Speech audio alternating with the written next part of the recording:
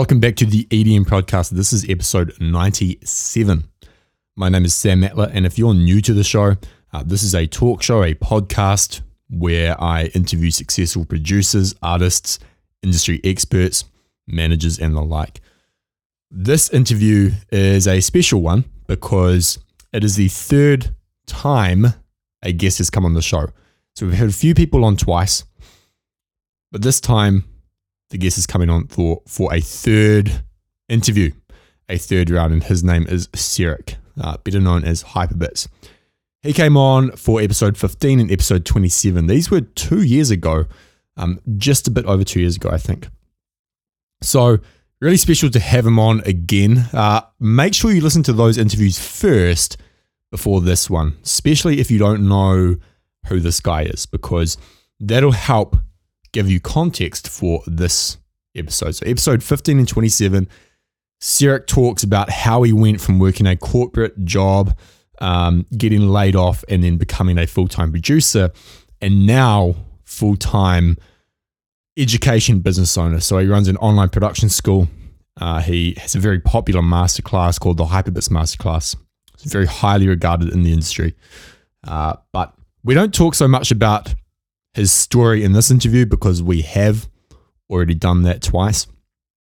In this interview, we talk about a few other things. So we talk about the parallels between music production or being an artist and entrepreneurship.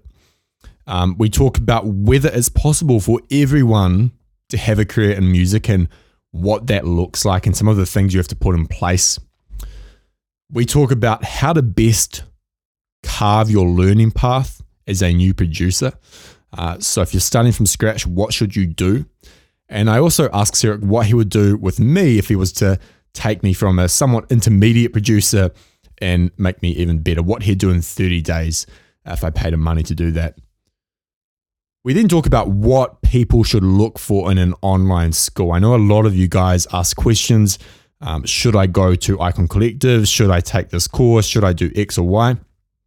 We talk about a few things that you should be aware of when paying for education or looking for good education.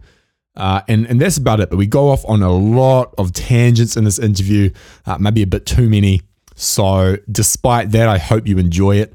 Hope you get something out of it. And if you do, make sure to hit up Hyperbits or me and just let us know.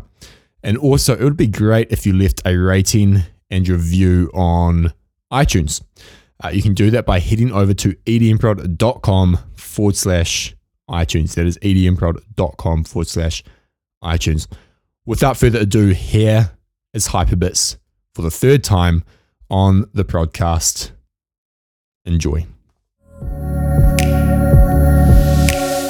Do you know what's really annoying? Spending $30 on a sample pack and only finding 10 to 15 usable samples in it. I've spent hundreds, if not thousands of dollars on sample packs over the years, and I've run into this problem again and again. Sometimes you get a good sample pack, and other times you download one or buy one, and there's only a few sounds you actually like and you'll actually use. Splice Sounds solves this problem. You pay a small fee each month. It starts at just $8, price of a few coffees, and in return you get a bunch of credits. You can use these credits to download samples, loops, presets from popular artists and sample pack labels. Now, Splice Sounds has an extremely helpful library, so you can find the sound you want really quickly. And the best thing about Splice Sounds is that you only need to download the samples you want. You can preview the sounds, favorite them, or just download them straight away and have them show up in your door automatically.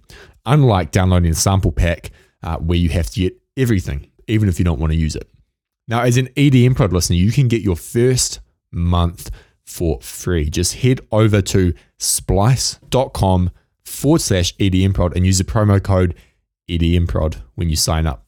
Again, that is splice.com/EDMprod and promo code EDMprod. You can find this website address and promo code in the show notes as well, in case you forget it.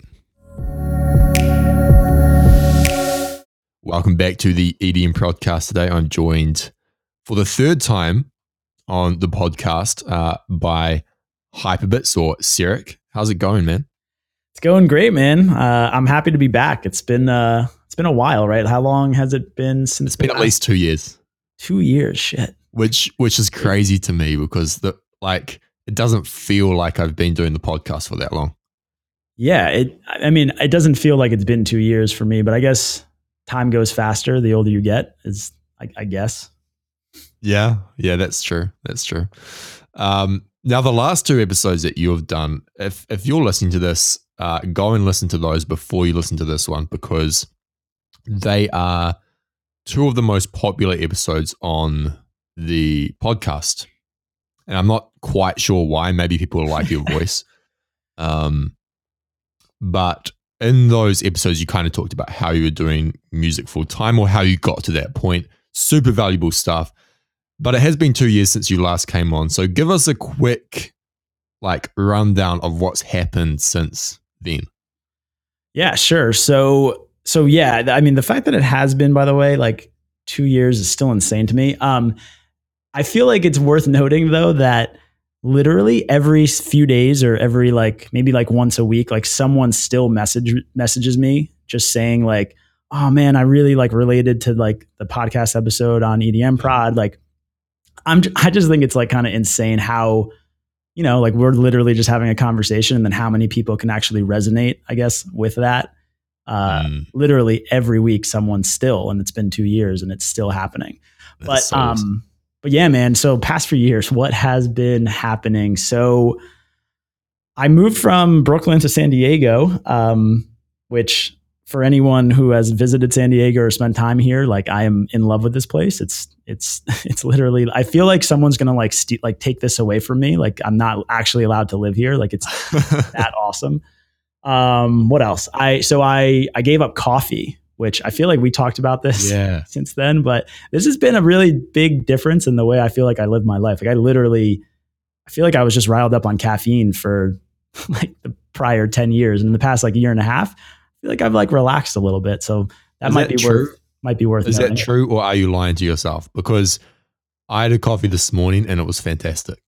So there is nothing that I miss more than the taste of coffee, waking up in the morning. I loved that sensation, but I just gave it up randomly for 2 months. And then when I tried to go back, I just couldn't handle the caffeine.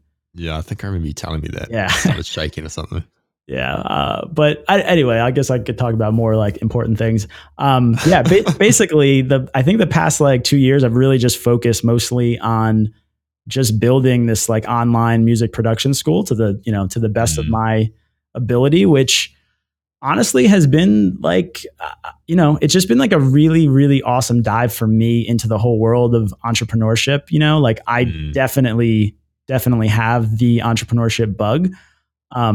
I don't think I could have ever have predicted just kind of how much I enjoy doing this stuff, but I feel like it's kind of the perfect balance maybe of something that is still creative and something that actually provides value to people, right? And helps people, but it's also a sense of stability and kind of structure that I guess it can be really, really difficult to achieve when you're strictly being an artist,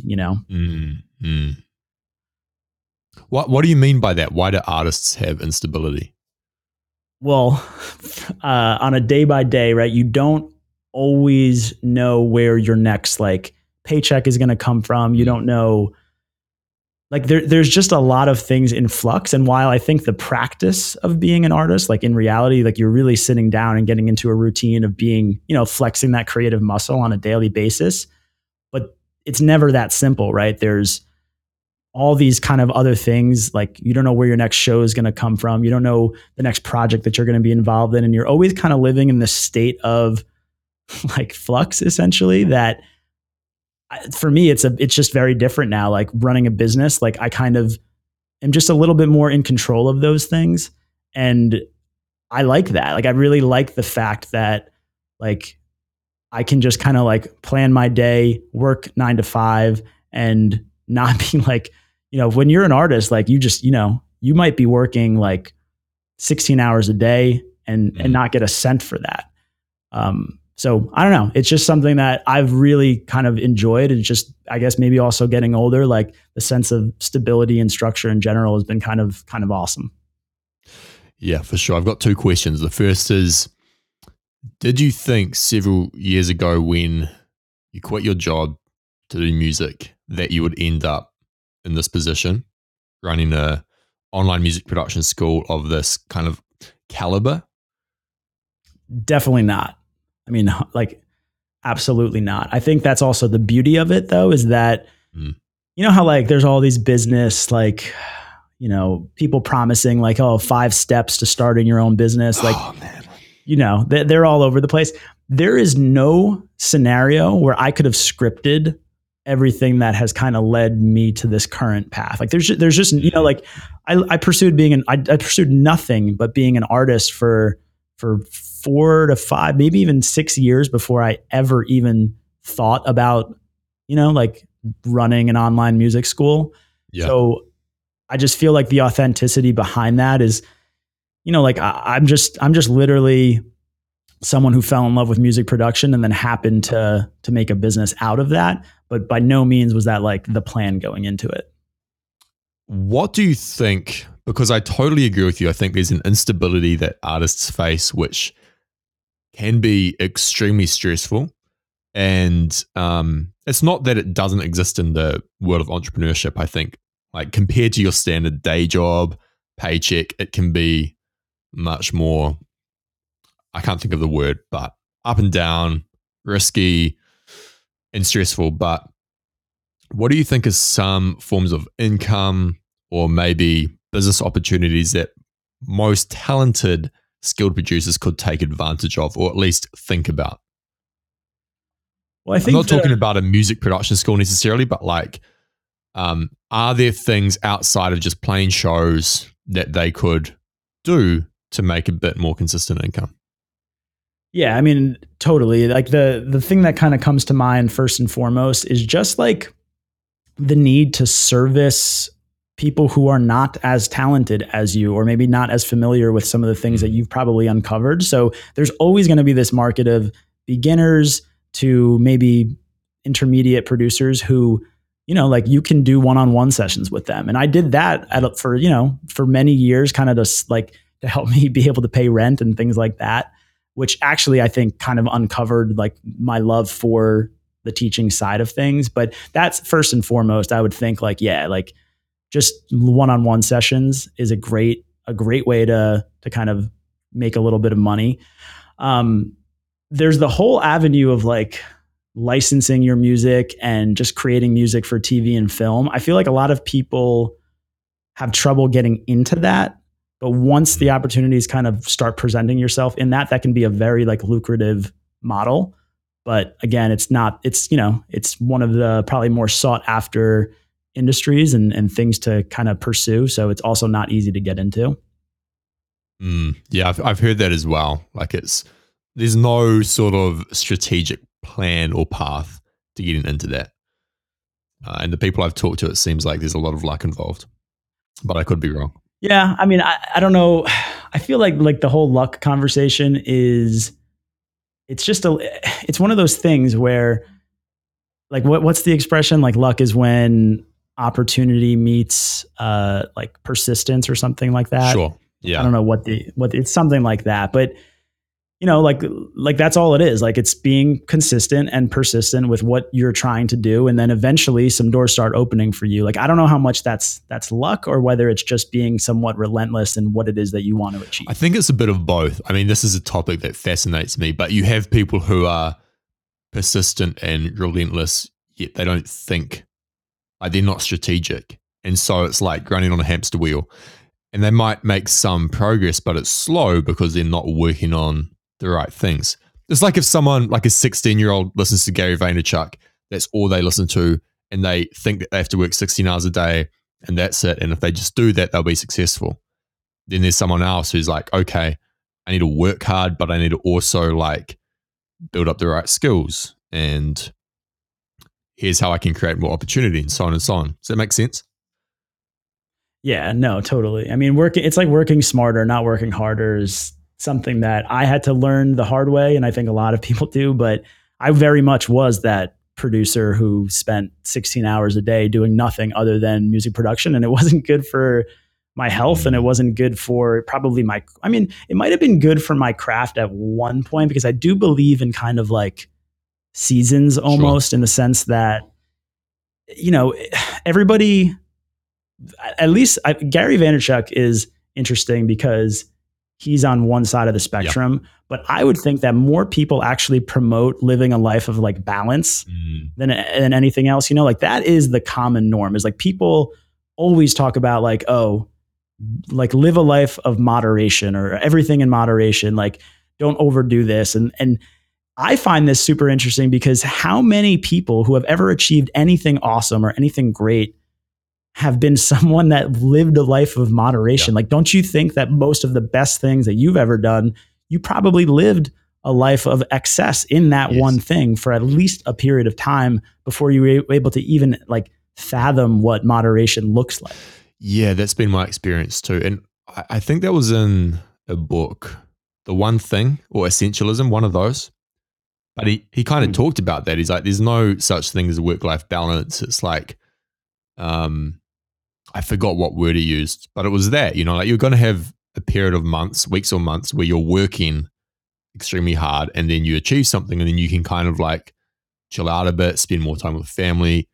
But I think this idea of a perfectly structured day every day where you spend 7 hours working, 8 hours working, 3 hours watching TV. I don't know.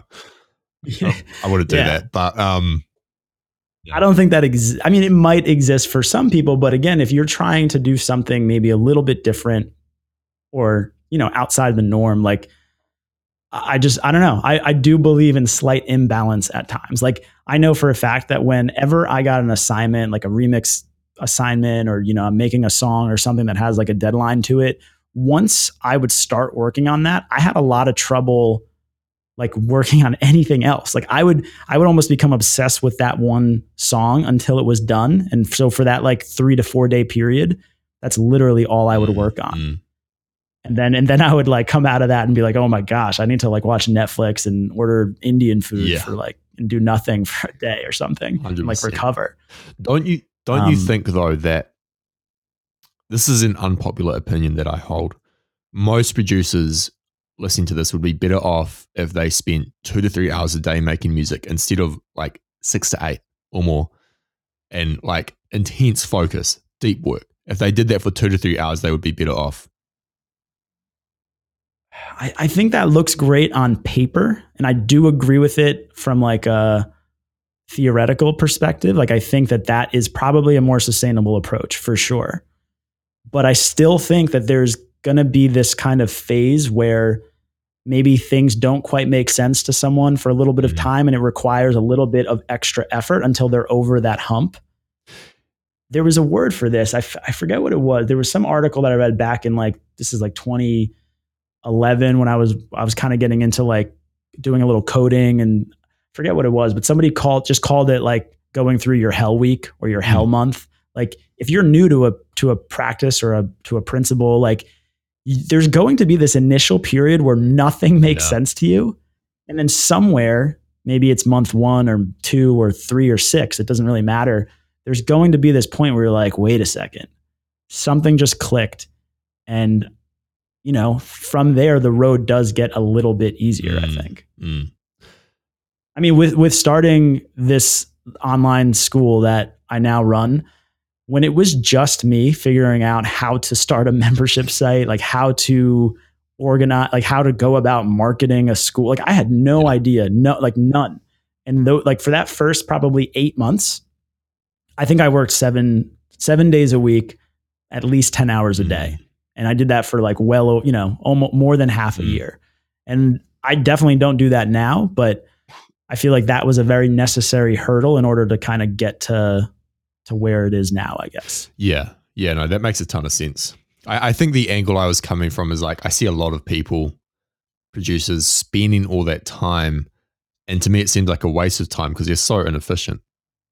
It's like, dude, if you're sitting there making music and you're trying to like crush it as an artist, but you've got your phone next to you, like all this kind of stuff. You're not strategic.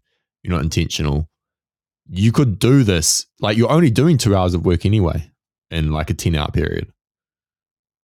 Yeah. I mean, that's something that I personally don't have much patience for.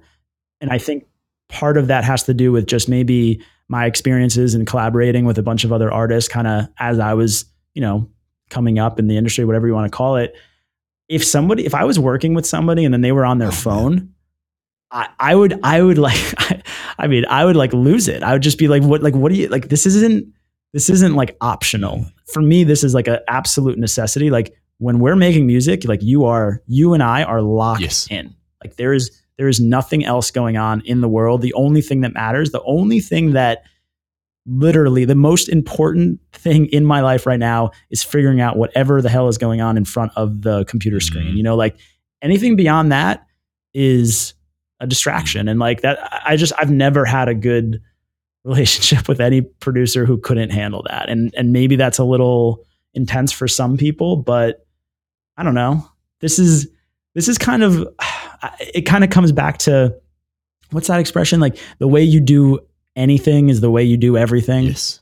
Yeah. Like I really honestly try to do this with everything. Like if I'm cooking, if I'm cooking tonight and if I decide that I'm going to make a curry, like I am going to make the best damn curry that I possibly can tonight.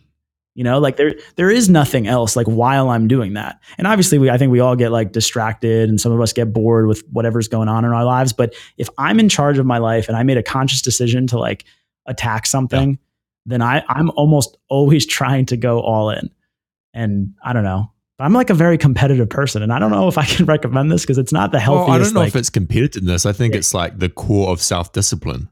Like it's when you're doing something you like cooking, are you doing it well or are you just kind of like, because that translates into so many areas, like kind of a case study on this.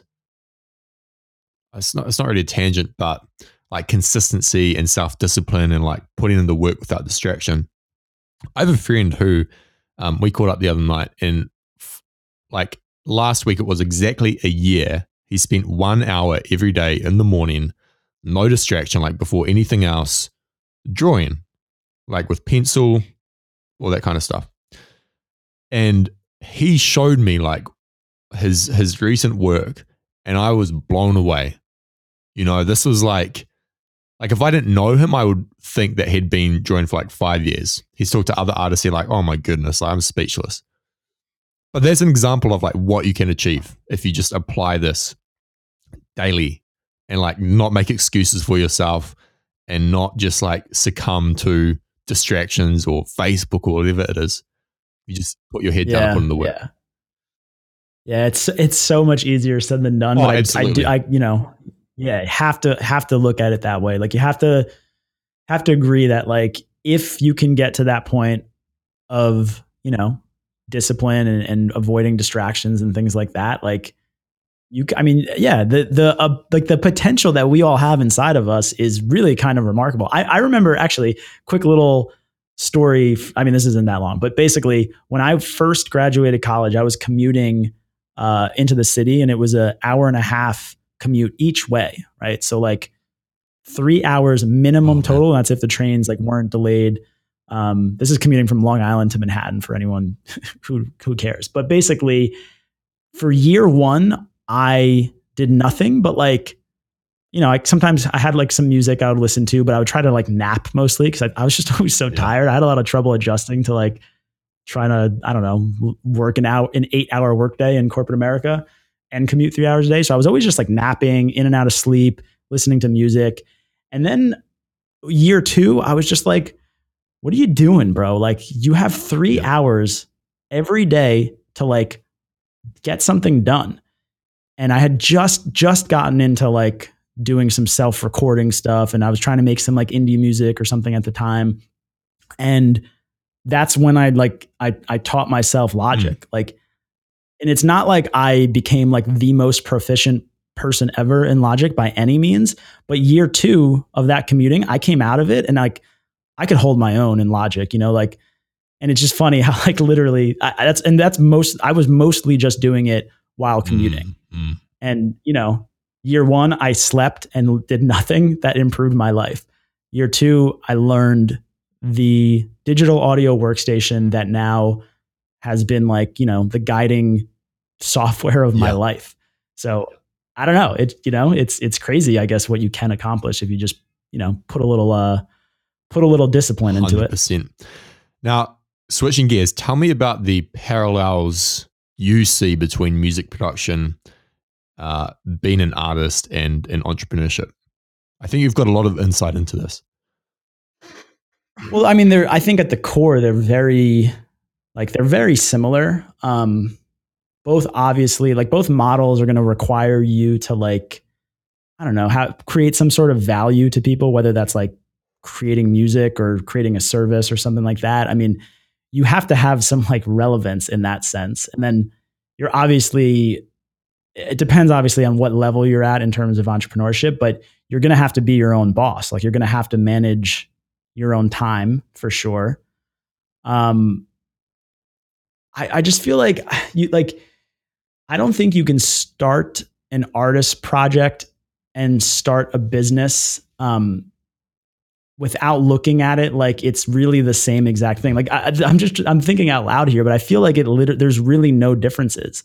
One thing that I personally like, just looking back at my artist career, like that I kind of somewhat regret is that I didn't treat being an artist as much as like something that I could scale or hire for certain needs.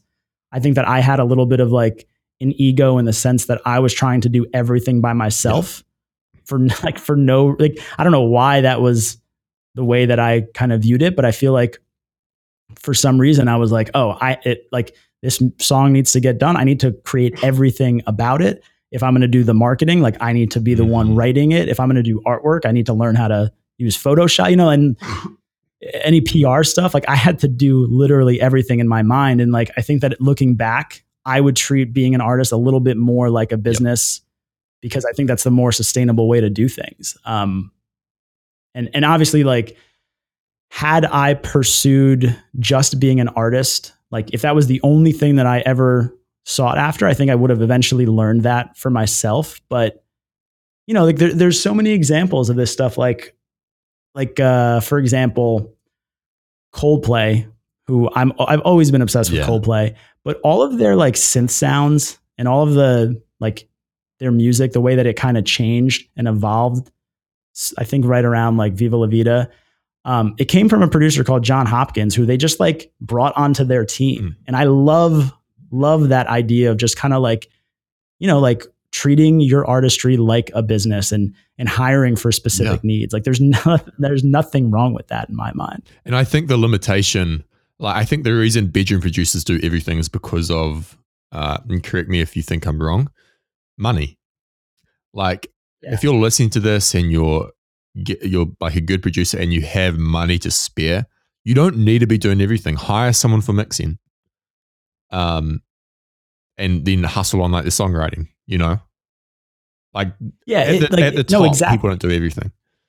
Exactly, and I feel like that is one of the biggest problems with artists in general right now is that they don't treat their artist project like a business.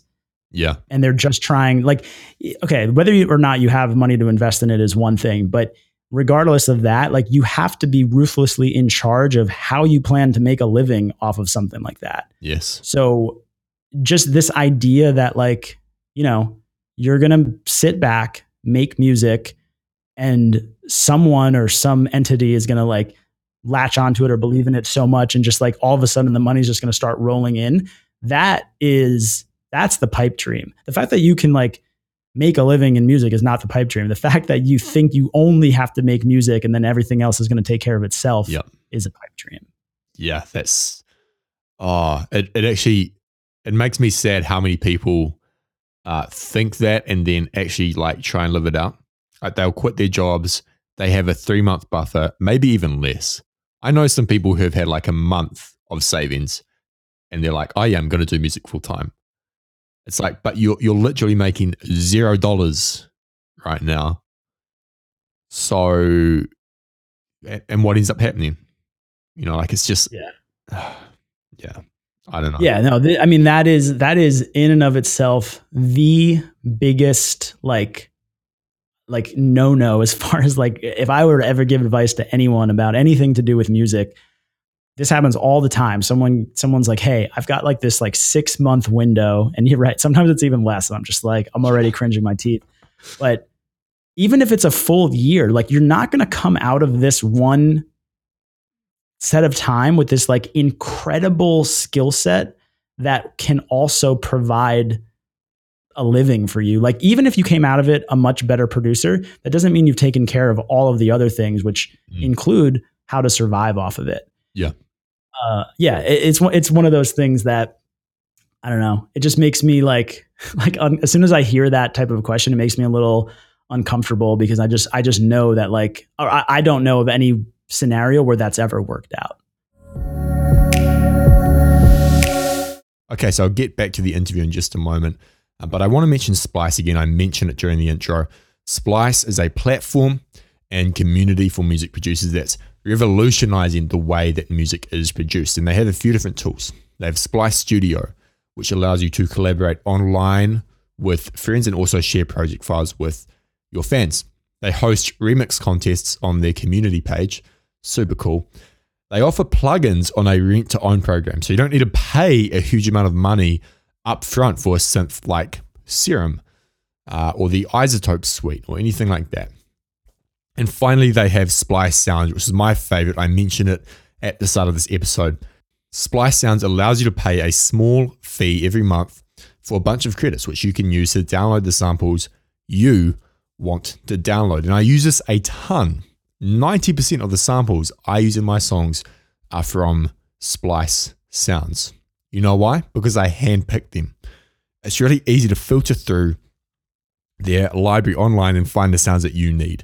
Maybe you're looking for a vocal sample for a project that you're working on or a Serum preset. It takes only a few seconds to find something on the website that might inspire you to make a song or finish your song or make progress on it. Now, as an EDM Prod listener, you can sign up to Splice Sounds and get your first month free. Just head on over to splice.com/EDM Prod and enter the promo code EDM Prod when you sign up. Again, that is splice.com/EDM Prod, promo code EDM Prod. You can find this website address and promo code in the show notes as well, in case you forget. Yeah, I think it's like, I can't remember who said it. I think it was Ryan Holiday, but jump when you see the landing, you know? Yeah. Like, sure, if you've got a 6-month buffer and you're making like 2K a month and it's going up, that's fair enough. Like you could probably do it. But if you're starting from zero, then I don't think it's a wise decision. Yeah, I would definitely agree. And the issue with this is there are exceptions, and the exceptions are the popular stories. And so that's what guides people's thinking. It's like, oh, but such and such did this. Or like this artist, quit his job and then like got signed in 2 months. It's like, yeah, but what about the 99% of other people? It's the whole survivorship bias thing. Right. And I feel like I was maybe a little bit guilty of this at one point because I did get laid off from my job at one point, and then I spent the next like kind of 2 years pursuing nothing else. But I had spent, 3 years trying, learning music production before I ever got laid off. So it's not like this was just like this brand new thing that I had just started. Like I'd spent like a lot of time doing this kind of before that incident happened. And then when people would ask me like, oh, should I quit my job to pursue music? My answer wasn't automatically no at the time, because I'd be like, you know what? I didn't work for a while, or I didn't have a classic corporate job for a while. And then I was able to like spend a lot of time in it. But I feel like even then it took another 1.5, 2 years before anything started to come to fruition because of that. Yeah, I think there's kind of two extremes here. There's like no, you should always have a job because you're not going to be able to make it as an artist, and that's just stupid. And then there's quit your job, bro, straight away. Quit. Like, no, like working corporate sucks for everybody, 100% of people. no one in the corporate world is happy, which is not true. So just get out of there. And it's like somewhere in the middle. Yeah, I love, there's this perspective from Elizabeth Gilbert, who's the author of like Eat, Pray, Love, but she wrote a book about creativity called Big Magic. And she like basically says that she never wanted to put that level of pressure on her music or on her, she's a writer, on her writing, because like the second that you have to make a living off of your art, it removes all like level of creativity and kind of ownership behind what you're doing. You become a slave to the piece of paper, like to green, right? To money. Like you literally become a slave to the income that you can potentially create off of your art. And like that immediately removes any chance of you being original or, you know, taking the time to discover what it is that you even want to be doing. And like, she always said that she was like, she basically was waitressing for her living, and then she could actually write what she wanted to over the course of that whole pursuit. And it's even then it took 20 something years for her book to like, you know, hit the mainstream and be successful. But yeah, I just, the way she tells that story in that book, it's like a very, very highly recommended read. It's one of my favorite kind of books on just like the creative process that I've ever read. Mm-hmm. Now, related to this, and I think this is a good question to ask, in the previous 2 interviews we did, one of the themes was producing music full time, which you were doing. Do you think it's possible for everyone to have a career in music in some way, shape, or form?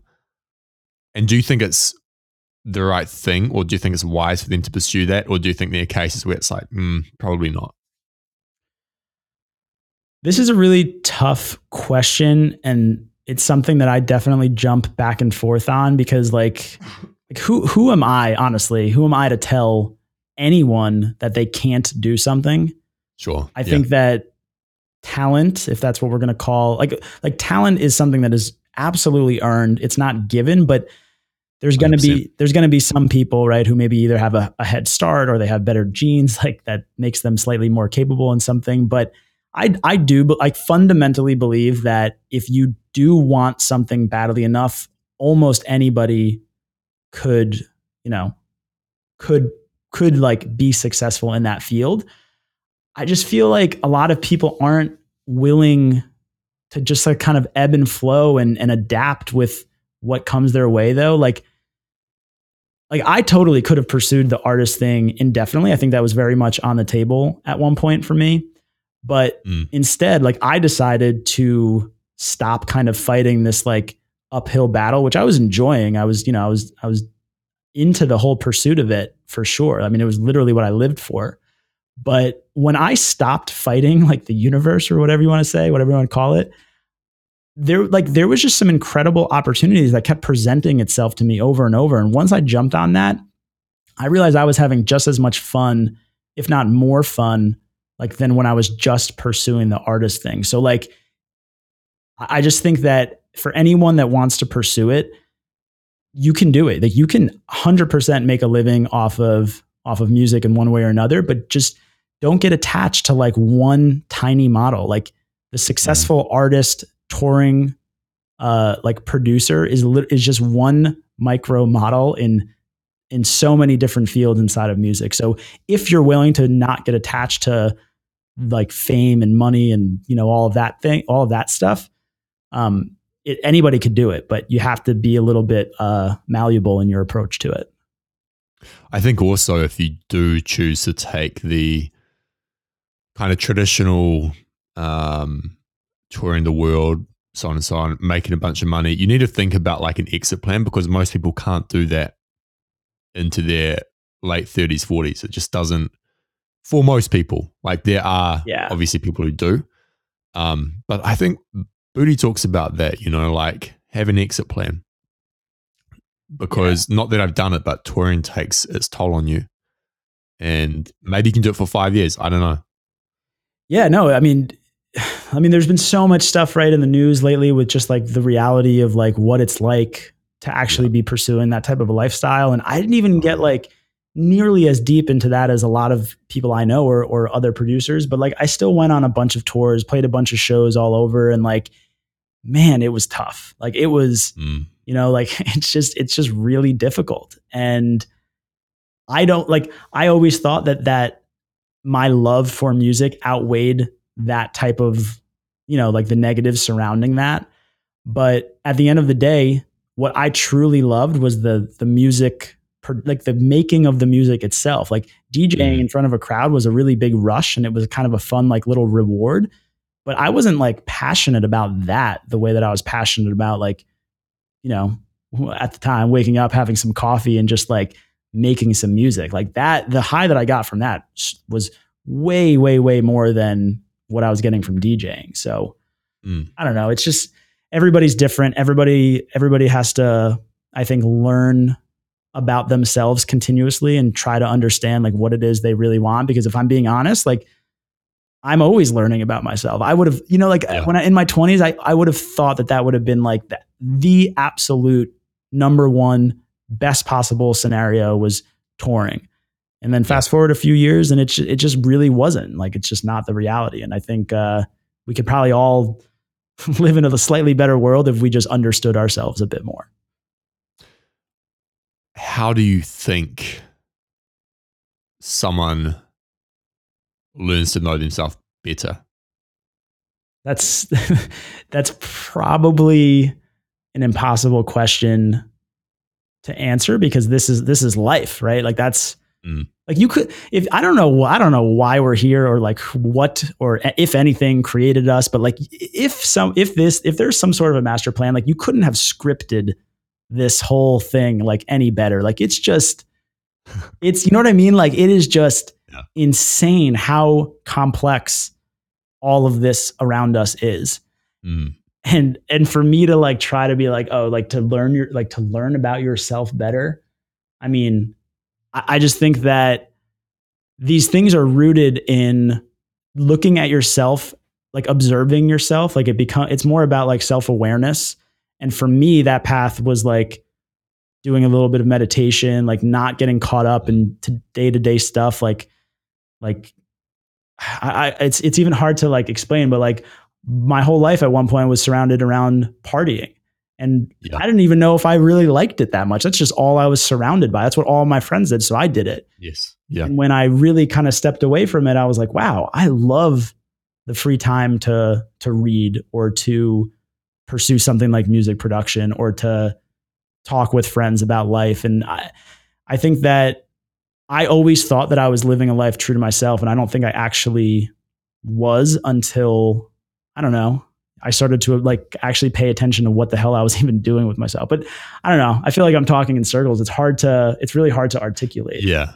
No, it is a hard question to answer. I think, because in my mind, it's like being introspective, but also a huge one for me is I noticed the other, I think it was like last year, how many decisions I made based on like wanting to look good, or like ego. Oh, if I start this kind of business, but it's so like it's layers deep, like it's so hard to know. And I don't think you can't fully know yourself in that way. Sounds so esoteric, man. Well, I don't want it to come across that way. But the fact that you're even asking those questions, I think that you're even aware of that angle of things, like you're not operating on this like autopilot. And I think that's kind of the one thing that if you could like somehow just think about what it is that you're thinking about, or think about the daily like habits that you're getting involved in. Like we can all change at any given moment.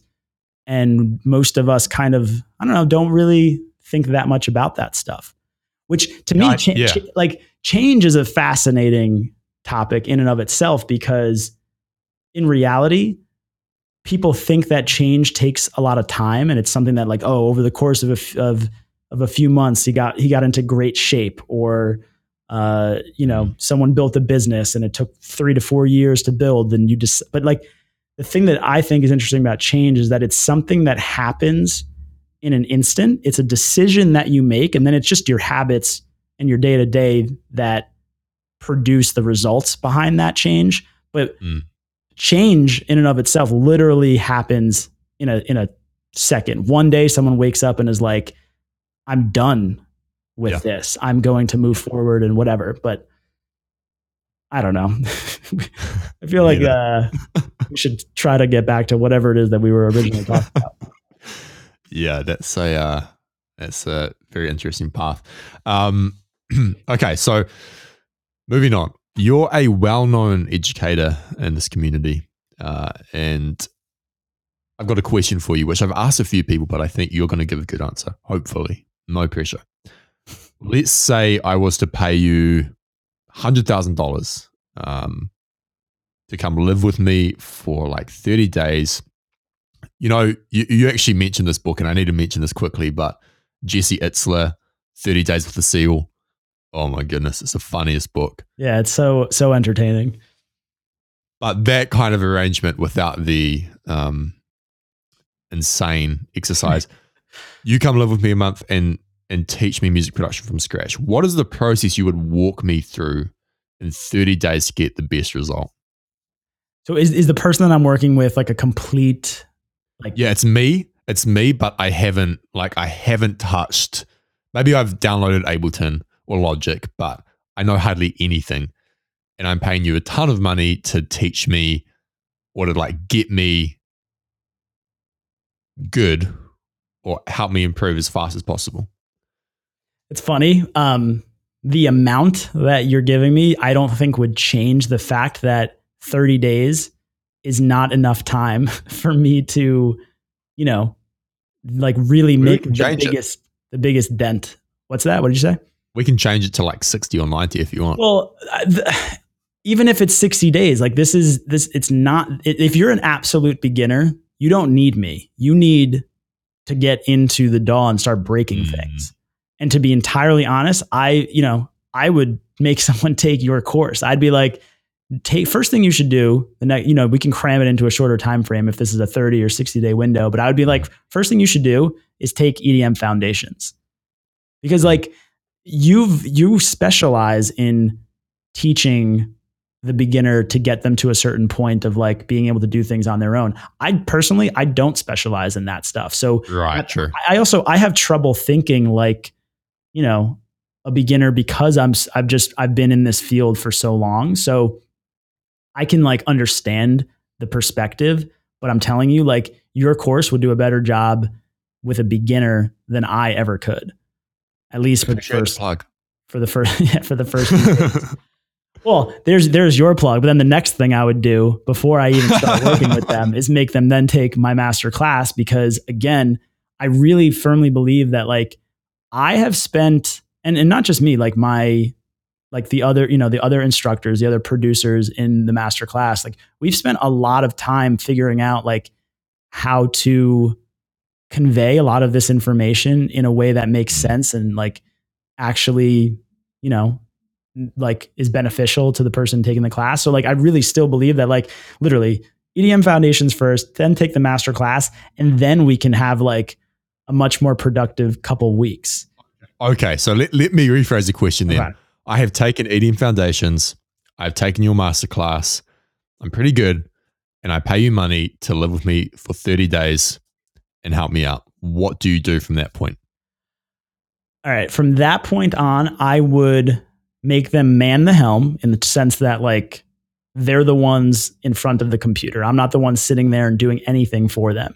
And I would start making music. Like I would try to get one song per day out of them, maybe one song every 2 days or something like that, but something really, really absurd, something like that most people would deem to be a little like unmanageable. And I would hover over them like a fly and just be the person that keeps them focused.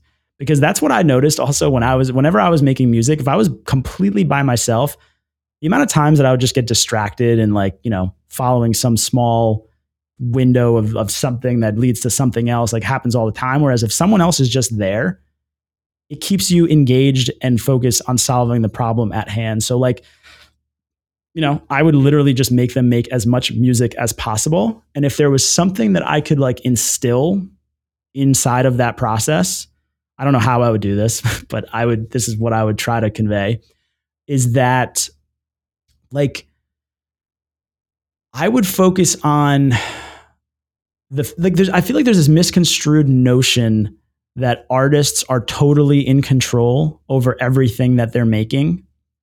You know, like that, like as if there's some idea in your head and then you just like put it down on paper, or you put it out onto the computer. And I've just always found that, at least in my experience, that I'm not nearly as much in charge of the music that I'm making as I kind of think that I am. Something as simple as like loop hunting, for example. Who's really deciding what sounds the best? Like what loop sounds the best with the chord progression that you just wrote? Like, is it really, truly, truly up to you? Or are you just kind of responding to the music itself? And that's kind of the way I always like approached it. And I feel like a lot of people don't like that, and they kind of like freaks them out. But for me, this kind of like this idea of like letting go is really, really important, because once you do that, you're not limited to kind of just what's inside of your head anymore, right? Like you can kind of just like play with sounds. You can have a lot of fun. Like you can make tons of mistakes and let that guide you. You can let like, other experiences or things in the world that kind of influence you. And that idea of just like letting go, I think, is kind of everything. Because that's why like sometimes you get a preset or a patch and the song writes itself, because I was given this sound that presented an opportunity. I was just about to mention that. And to interject, that is the exact reason why I don't like it when people say, use it as an excuse, I don't have any inspiration, or I don't feel inspired. It's like, dude, go into Splice or download a sample pack, scroll down the loops, and you'll hear something, and that'll turn into a song. Like, it's not a reasonable excuse. Right. Like most of the songs that I've written, or any of the like instructors in the masterclass, and I would assume most students in the masterclass like have written, I would just think that like how much of it was really in your head before you just started tinkering around. Like everything develops, right? It starts as one idea and then it becomes something else. And that is like the thing that I would try to get into someone's head as early as possible, because I feel like people don't come to this craft with that mentality. They're always trying to like get something very specific out. And I think, like that, it makes sense, right? Like I would even imagine if you're writing like a book, it's probably the same way. I've never written a book, but like, there's no way that someone knows exactly what is going to happen throughout the whole book, right? Like it has to write itself in a way. You start having conversations with different characters, and all of a sudden like this person takes on a different personality, or there's an amazing dialogue going on. Like how much are you really in charge of that? Like things just have to flow. And I don't know. I just feel like that's the most important thing about music production that no one talks about. Yeah, that's so true. And it's like when I think about my best productions, or the times I've had the most fun making music, it's like starting, I'm going to make like a trance song or something, and it ends up being something completely different. And I've just gone with it. I think the worst thing to do is just, and I've made this mistake so many times, but I want to sound like X, and then everything that doesn't sound like X, you kind of move to the trash or manipulate until it sounds completely different. And it's just like, that's not fun, and it's not creative, and you end up discouraged because you're not going to get anything that sounds like X anyway. Yeah. I wasted probably 2 years of my life doing that, maybe more. And that's why, the earlier that you can get out of that, like that kind of ideal of trying to sound exactly like someone, or creating you're essentially creating constraints for yourself that don't need to be there. Yeah. And I 100% agree. The times I've had the most fun is when I just like let go of those preconceived notions and just let the music kind of write itself. Mm-hmm. 2 more questions and then we'll wrap this up. All right. What should people, actually I'll preface this question because I think you and I both have similar opinions on what producers should look for in education. We're both somewhat respected, especially you, in the scene. What should people look for in an online school? I think this is a question so many producers have. Like, what course should I take? Should I even take a course? Should I just use YouTube? Should I go to like an Icon Collective, or is Dubspot still around, or did it? I kind of don't think it is. I think I don't think it is. Completely shut down, and there was a lot of shady things going on. But yeah, I've heard all I'm about a Dubspot alumni, so yeah, true, Dubspot represent. But what should people look for in an online school? Well, I think we can answer this together, just because I'm, like we're both kind of doing something somewhat similar. But I think it kind of comes down to fulfilling, like, almost like checking just certain boxes, and like everybody's going to have certain different needs and things that work for them. And that should be kind of like the most important thing. Like, for example, first thing that you should consider is if that school or that model actually works with like your current life. Because yeah, you talk about like the icons and the peer minds and all that. So there's these tons of schools in LA and San Francisco and New York City, but like, are you actually able to uproot your entire life, spend $20,000 to $30,000 for the year of education, move to a new city? Like, that's just a pursuit that I think is very unrealistic for a lot of people. So like, that should be the first thing that you kind of consider, is just to pick a school that works within the scope of like what works within your life. Like, don't just uproot yourself because this is something that you think you're passionate about. Like, maybe start somewhere else, and then you can eventually always do that. But I would never recommend doing that like initially. And I don't know if you agree or not, but yeah, no, I 100% agree. Yeah. One thing I would add to that though is that some people think that you need to go to a school like that. Not many, but some people do think, if I don't do that, like, I'll never be able to be professional. It's just not true. Yeah. I would say like 95, maybe even more, 95% of people, like successful artists, do not go to a institution like that. Not to say that they're bad. I think they're actually great if you can afford it, and it makes sense. But you don't need it.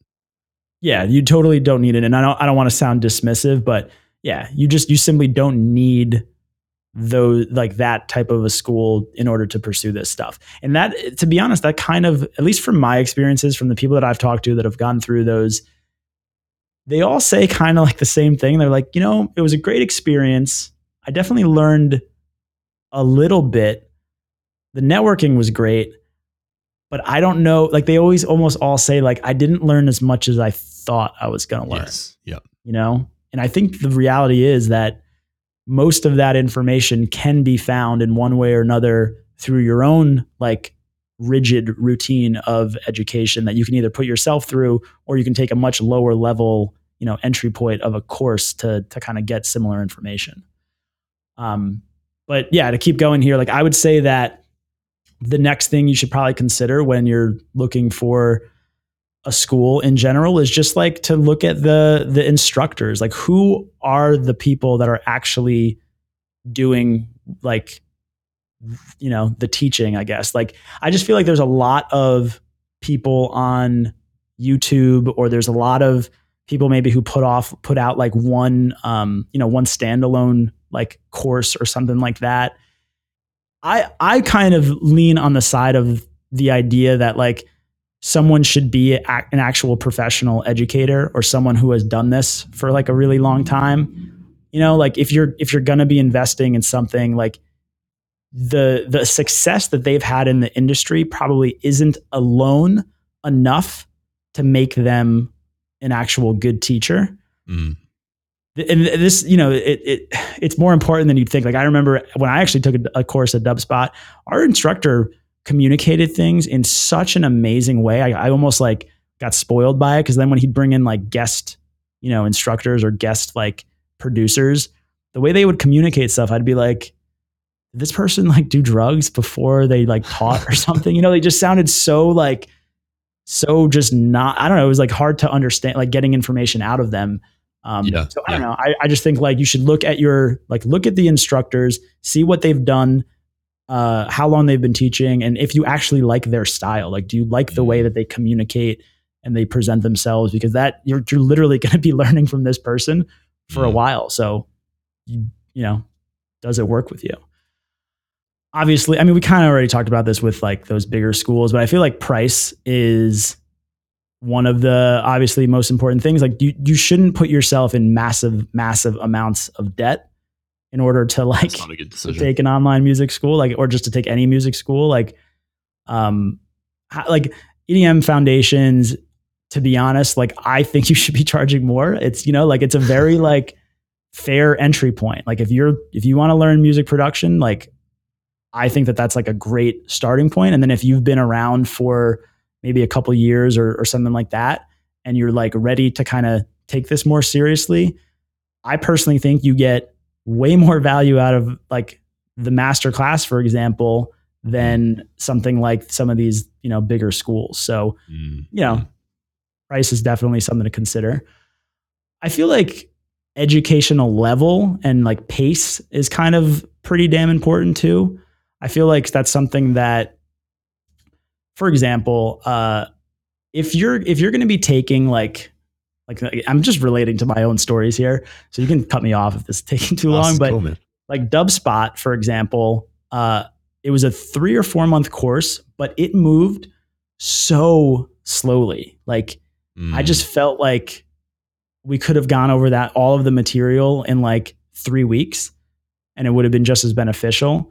So I would just like kind of put out like a sign of caution to a lot of schools out there. Like they really do move too slowly. Like it's just something that frustrated me so much. And that's part of the reason why I feel like, I really love the pace of the way that we kind of go about teaching things. Like we kind of overload you a little bit, but we give you lifetime access to the whole material, like to all of the materials. So you can always catch up if you do think it's moving a little too fast. Yeah, same here. Like with EDM Foundations, it's like we recommend 4 weeks, but most people do not finish a course in 4 weeks because it's packed. Right. Most people don't have that much time, but it's fine. Do it at your own pace. Exactly. And then, I would just also I would probably look at like what the students are actually doing coming out of some of the schools that you're looking at. I'm sure you have tons of testimonials. I know I have tons of testimonials, but just look at some honest reviews. Like people, that's like one of the cooler things. I mean, we were talking about this right before this interview. That's one of the cooler things, I guess, about like the internet these days is that it's pretty transparent. So if something leaves a bad taste in your mouth or something doesn't seem trustworthy, I would probably just avoid it. Like look at reviews, look at what people are saying, and that should inform your decision a pretty good amount. And the last thing I would just say is probably like networking. Like when you sign up for some sort of a school, like the educational side of things is definitely probably the thing you should look at the most. But the unspoken truth of these schools is that they are like they're literally a pocket for like connecting with other people. And I feel like it's actually still kind of hard to connect with other artists. Like you can't, it's not the easiest thing to just like be in a Facebook group where anyone can get in and then be like, hey, who wants to collab? Like it doesn't really work like that. There's just something about creating some sort of collective like sameness to everything that you're doing that allows like networking to be really, really important in all of this. Like, this is like why people go to college or like go to universities. I think like, you're getting some education, but really you're creating a network, and, people are the most important, probably like commodity of your life. Like connecting with people, working with them, like that's how you really get into the scene, and how you really, I think, stand to be more successful is just surrounding yourself with those people. 100% agree. But I don't know if there's anything else you would add. I feel like I think you covered almost all the bases. I would say a lot of people use the objection that, you can just learn everything off YouTube. Partly true. You can learn a ton from YouTube. The only issue I would say is that it's not structured and there's no quality control. But I suppose there's not really quality control in online courses either. But like I mean, I would only disagree with that last bit because I think there is a quality control, at least people will complain if they've paid like $100 for a course and it sucks. Right. You will know about it. You just Google it, you know? Yeah. No. Whereas on YouTube, it's like no one's going to be, actually, that's not true. YouTube is a toxic place, but it's so toxic. Like they're not going to like write a blog post about how this YouTube tutorial just sucks because they haven't paid anything for it. Yeah, they're not as invested for sure. Yeah. And the only other thing I would add is regardless of what you do, during and afterwards, I think one of the most important things is to apply the knowledge and create habits that allow you to like develop as an artist. I see a lot of people, they take a course like EDM Foundations and they learn this stuff and then they just revert back to however they were before, whether that's doing all the easy stuff or like just making a bunch of loops and never actually finishing anything. Make sure that whatever you're doing, you develop strong creative habits because otherwise you'll end up with a bunch of head knowledge, but no results and no actual skills. Yeah. Yeah. I feel like the course is whatever course you take at any point, like that's just the beginning. Like applying the information afterwards is when the real learning starts because you don't have like, tons and tons of information to be absorbing and keeping your like, your sugar high going of all the things that you're learning. Like once it's over and you start actually making, and you should be probably making music obviously as you're doing it, but once it's over and you have no guiding like mentor or professors or whatever you want to call it, like that's when the going gets tough. That's when things really get interesting. And you just said, like instilling those habits is pretty much everything. You also have to be wary of, and this is something I've been thinking about a lot, and it's not talked about. When you're learning something like watching a course or watching videos, it can trigger the same kind of dopamine or like satisfaction that you get from actually doing the task. This is the reason why people watch motivational videos. Not because it makes them motivated, but because it makes them feel successful already. It's why you have some people who talk for years and years about starting a business, but they never do it because the talking satisfies that need for them. This is scientific. It's not just some. No, I'm totally with you. I mean, reading books is also the same thing. Exactly. It's really anytime you're absorbing information in lieu of doing something or taking action. Doing what you know you need to do. Like I'm so guilty of this. I know there's times where I'm like, I know that I need to do something, but I don't want to do it. So I just tell myself that I need to like learn more about it first. Yeah. Yeah. No, this is one thing that for some reason I feel like I've been a little bit lucky in the sense that I definitely absorb a ton of information all the time. But for me to get started in something, like it doesn't take me that long. Like I want to jump in and start breaking things pretty quickly. And that's just kind of, I feel like that's something that I take for granted even for myself. Like, like with this whole starting a business thing, like in the world of entrepreneurship, some of the questions that people who haven't started a business are asking like on Reddit, I just want to yell through the comments and be like, just try it, man. Like you can't predict all of this stuff. Like in worst case scenario, if something doesn't go the way you plan, like that's good because you learn from it and you can adapt and move forward. And I mean, it's just one of those things like, it's really easy to get addicted to education when we should probably, maybe this is the best place, like to bring this conversation more full circle. This is a place where moderation really could be a pretty valuable tactic. Yeah. You know, when you meet people like producers or whatever, just creative people, and you ask them questions about like specific music production stuff and they look at you with a blank stare and then they say, what are you talking about? Like, what is that?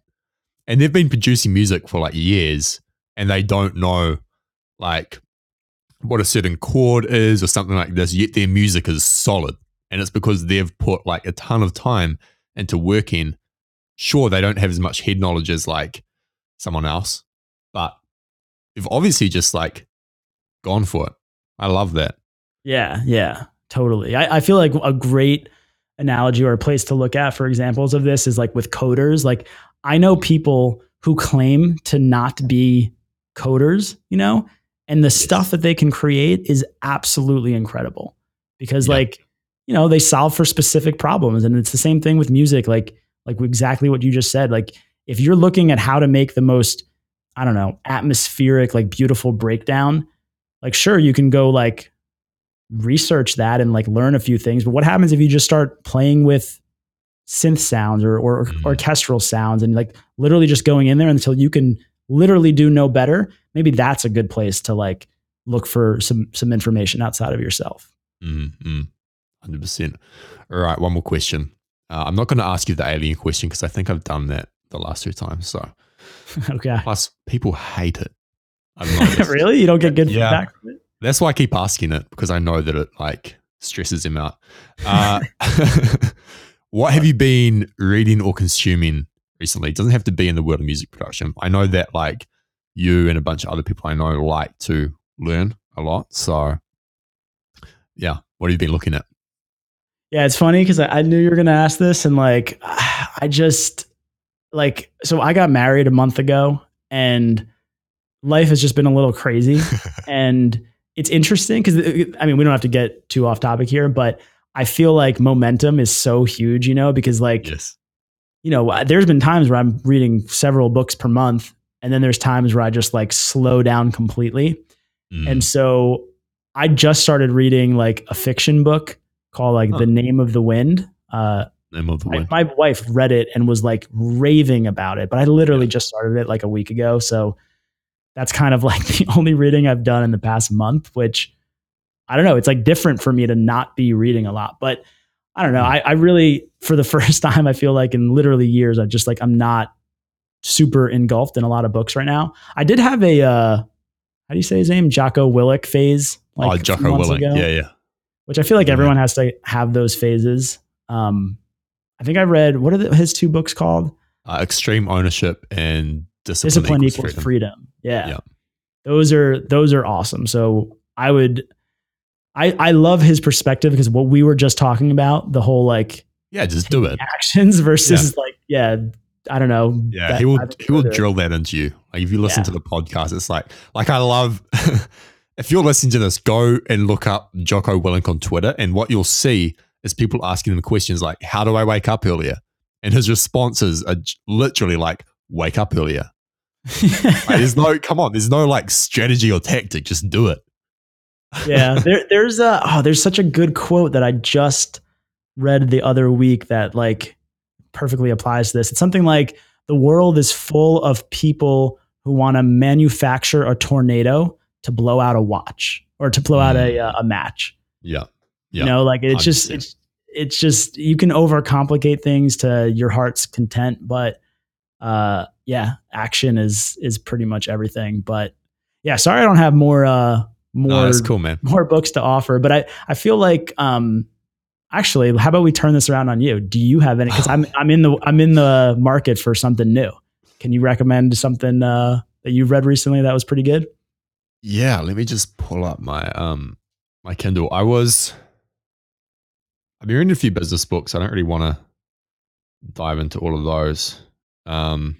Business books. I purposefully decided to take a little bit of a break from after I read The Entrepreneur Roller Coaster. I forget the dude's Darren name. Hardy. Yeah, it's an okay book.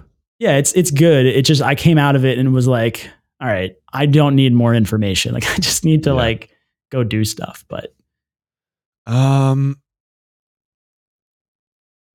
nothing. Actually, I haven't been reading much at all. I'm in kind of the same position. One really cool book, which is related to this whole idea of getting things done, is a book called Bluefishing by Steve Sims. He runs a company called Bluefish, and basically what they do is they create like once in a lifetime experiences for wealthy people. But in the book, he just talks about how he's done the most crazy things. Like I can't remember exactly, but like Yeah, that sounds booking this. entertaining. Yeah, it's awesome, but it's interesting to read regardless of whether you're in business or not. Like even as an artist, it'll motivate you and inspire you. So highly recommend that. But yeah, I haven't been reading much at all. So Dude, that not to put you on the spot here, but that I would not, just because I feel like you are literally you are Mr. Reading. Like you read more than anyone I know. like I've still read something like 40 books this year, but it's not So like you're taking a few weeks off, and I'm like, what the hell is wrong with you? No, because I think it's like, and Booty and I have had conversations about this, but you just get to a point where it's like, okay, like this is not the best use of my time right now. You know, like you have those seasons or phases where it's like, okay, right now I have no direction or no strategy. I need to sit down and think and read a few books. Yeah. And then you do that, and then you come out and you're like, okay, the 3 things I need to focus on are these, and this is how I'm going to do them. And then you do them, and maybe it takes a few months. Yeah. Yeah, no. I mean, my thoughts. Yeah, totally. And I feel like I know I'm going to come back to like probably, reading a ton of books at some point, but I don't know. I just feel like that what we were talking about before, like everyone has seasons, and like, with with a wedding and stuff like that, like I was definitely really, really busy, and it feels really nice right now to just be able to like, watch the new season of Ozark and just like I've heard chill out a little bit. Yeah, I mean it's pretty good. I feel the same way though about Netflix shows. Sometimes I'm like, a lot of these stories, like I just feel like they're, you know what it is? Like I feel like once you started being able to binge watch all these shows, like you start to realize that like there's a lot of similar patterns in a lot of these shows, and like I'm just not getting the high that I think I once got off of some of these shows anymore. Like it literally feels like some of them are stretched out to fill 10 episodes, as opposed to like purposefully being a story to tell or something. Yeah, for sure. Yeah, like I hardly, like I have not watched a series in probably 4 years before last week. And I was like, I was feeling a bit sick. Yeah, I've got Netflix, but we'll use it to like watch a movie every now and again, because I know how addictive this stuff is. And I don't want to like end up just like lying in bed and watching Netflix, because I will do that. Like if left to my own devices, I will just watch Netflix. Isn't that's interesting though, because I'm the same way. I feel like the whole idea that if left to my own devices, like my whole life is literally a set of disciplines, so that I don't become the worst version of myself, which is so easy to get to. Like and it doesn't ever change. It's just something that's always on the precipice, always on the horizon. I can always become the worst version of myself. It doesn't take that much, but I have to do certain things every day to avoid that. Yeah, like I know if I start pursuing these habits or like dropping this, like I can end up in a pretty bad place pretty quickly. Yeah. And I want to avoid that. But yeah, I started watching it and I was like, I just felt that feeling like lost in space. We were watching that. Sick. But I, by the way, I saw the original. Well, I don't know if it's the original, but the one with what's the guy from Friends name? Matthew Fraser or something. Whatever. No idea. The one that was released in like the 90s. That I watched that on my birthday when I was like 10 or 11 years old or something like that. So like jumping into Lost in Space was actually pretty damn nostalgic for me. Wow, I didn't even know there was an original. It's really quite a bad movie, but it's got that like, anything that you see like as a kid and then you like see it later growing up, like it's just entertaining. I just noticed that they all have those cliffhangers at the end, which, man, so I was like, I'll sit down and we'll watch one episode. And it ended up being like 3. And I'm just like, this is not good. Yeah, welcome to what everybody else in the world is up to. I don't like it. Anyway, great having a conversation. Hope people got something out of this. And yeah, thanks for coming on, man. Yeah, thanks for having me. This was a lot of fun. I'm sure there's a lot of tangents in there, but yeah, it was a good time.